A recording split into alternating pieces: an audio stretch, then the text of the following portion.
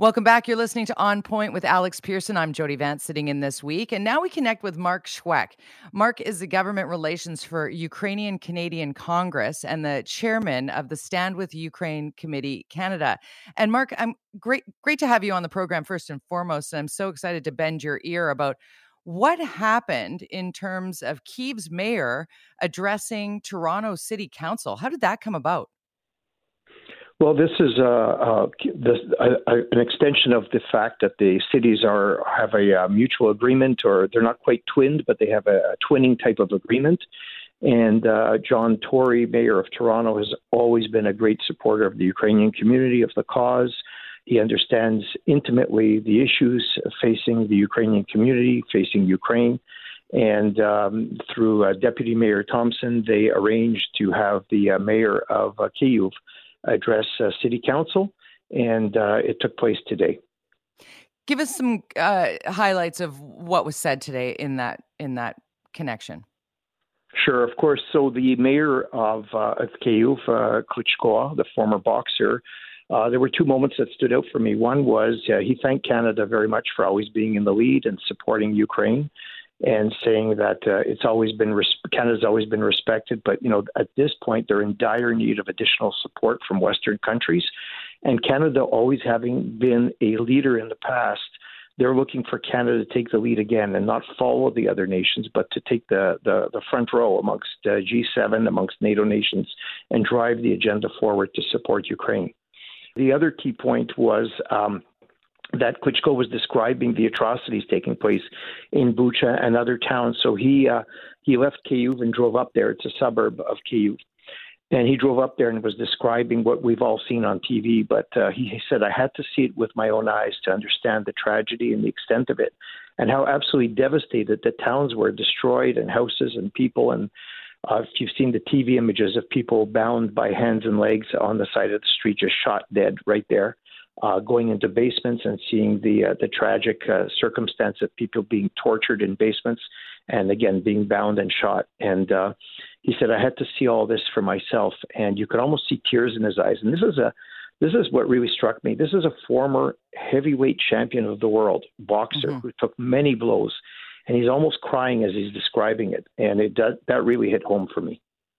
So devastating, those images. And when we learn that we're only seeing the tip of the iceberg here, the attack on civilians, it's such tragedy unfolding before our eyes in real time. What were the requests from Canada? How do they want us to lead?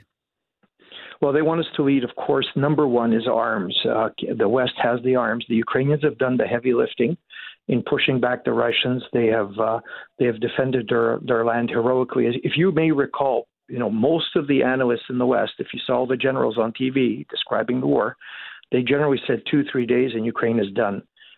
Ukraine is now pushed into their sixth week of defending Ukraine. They have freed up lands. They did not only held their own, but they actually freed up lands. And they have been heroic in that battle. They're fighting the battle for Europe. They're fighting the battle for democracy. They're fighting the battle for NATO. And they're saying to NATO countries and the Western countries, just give us the advanced arms. We're fighting now with javelins and stingers, but we need the anti-aircraft batteries that are sitting in Poland, for example. Bring them to Ukraine. Help us protect our skies. We'll protect our own skies if you give them to us. We don't need you to come in. We don't need boots on the ground. We'll do all the work, but please give us the tools. We have nothing left. We're with Mark Schweck, who's government relations for Ukrainian Canadian Congress and the chairman of Stand with Ukraine Committee Canada. And we're talking about how Klitschko, the mayor of Kyiv, connected with the council in Toronto, the sister city, if you will. Can you give us a little history lesson on how that sister city relationship began? What is the history here? I mean, we all have heard in the weeks since February 24th, we've all heard that Canada has the largest Ukrainian population outside of Ukraine. So no surprise that our hearts are breaking collectively here in Canada. But why that connection specifically with Toronto? Well, Toronto has probably one of the most active Ukrainian communities globally. Not only is it one of the bigger ones, It also is the most organized globally. The Ukrainian World Congress headquarters are here. Most of the chairs of the either global organizations and or Canadian organizations are centered in Toronto. So it has a great concentration of leadership. And of course, that creates a nucleus of engagement.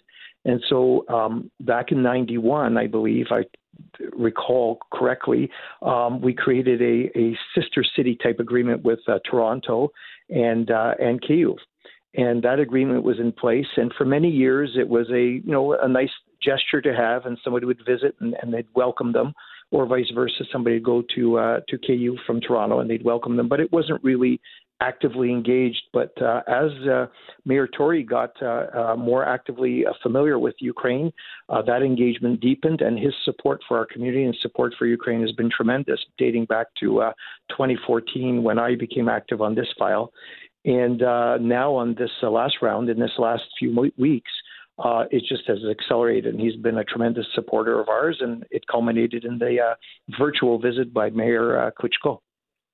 It is so important, I think, in where we find ourselves right now in this global moment, for Canadians to understand what we can do to help move things forward in a positive way for the people of Ukraine. What would you say to our listener who's wanting to do something to help, Mark?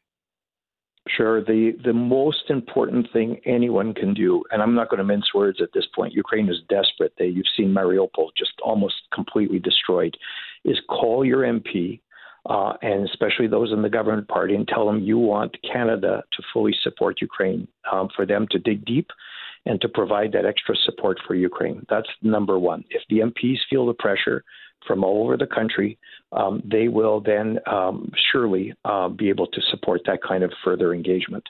Not that they haven't done a lot already, and Canada's been wonderful, but Ukraine is at this desperate point. Either they win this or they'll be enslaved for another 10, 20, 50 years. Who knows? And this will never end. Ukraine and we can change it. Yeah, we can change it with a phone call. If each Canadian took that moment to call their member of parliament, to call your MP and say, whatever it takes, we must stand with Ukraine. Mark, I wish I had more time to chat with you, but I really appreciate that directive, because many people are feeling very helpless and stressed on behalf of our sister city of Kyiv, and really appreciate you enlightening us with the history today. Thank you so much for having me. That's Mark Schweck, Government Relations for Ukrainian Canadian Congress and the chairman of the Stand with Ukraine Committee Canada. A very important conversation to be had, and a phone call that we can easily make to our MPs. You're listening to On Point. I'm Jody Vance. We're back in a moment.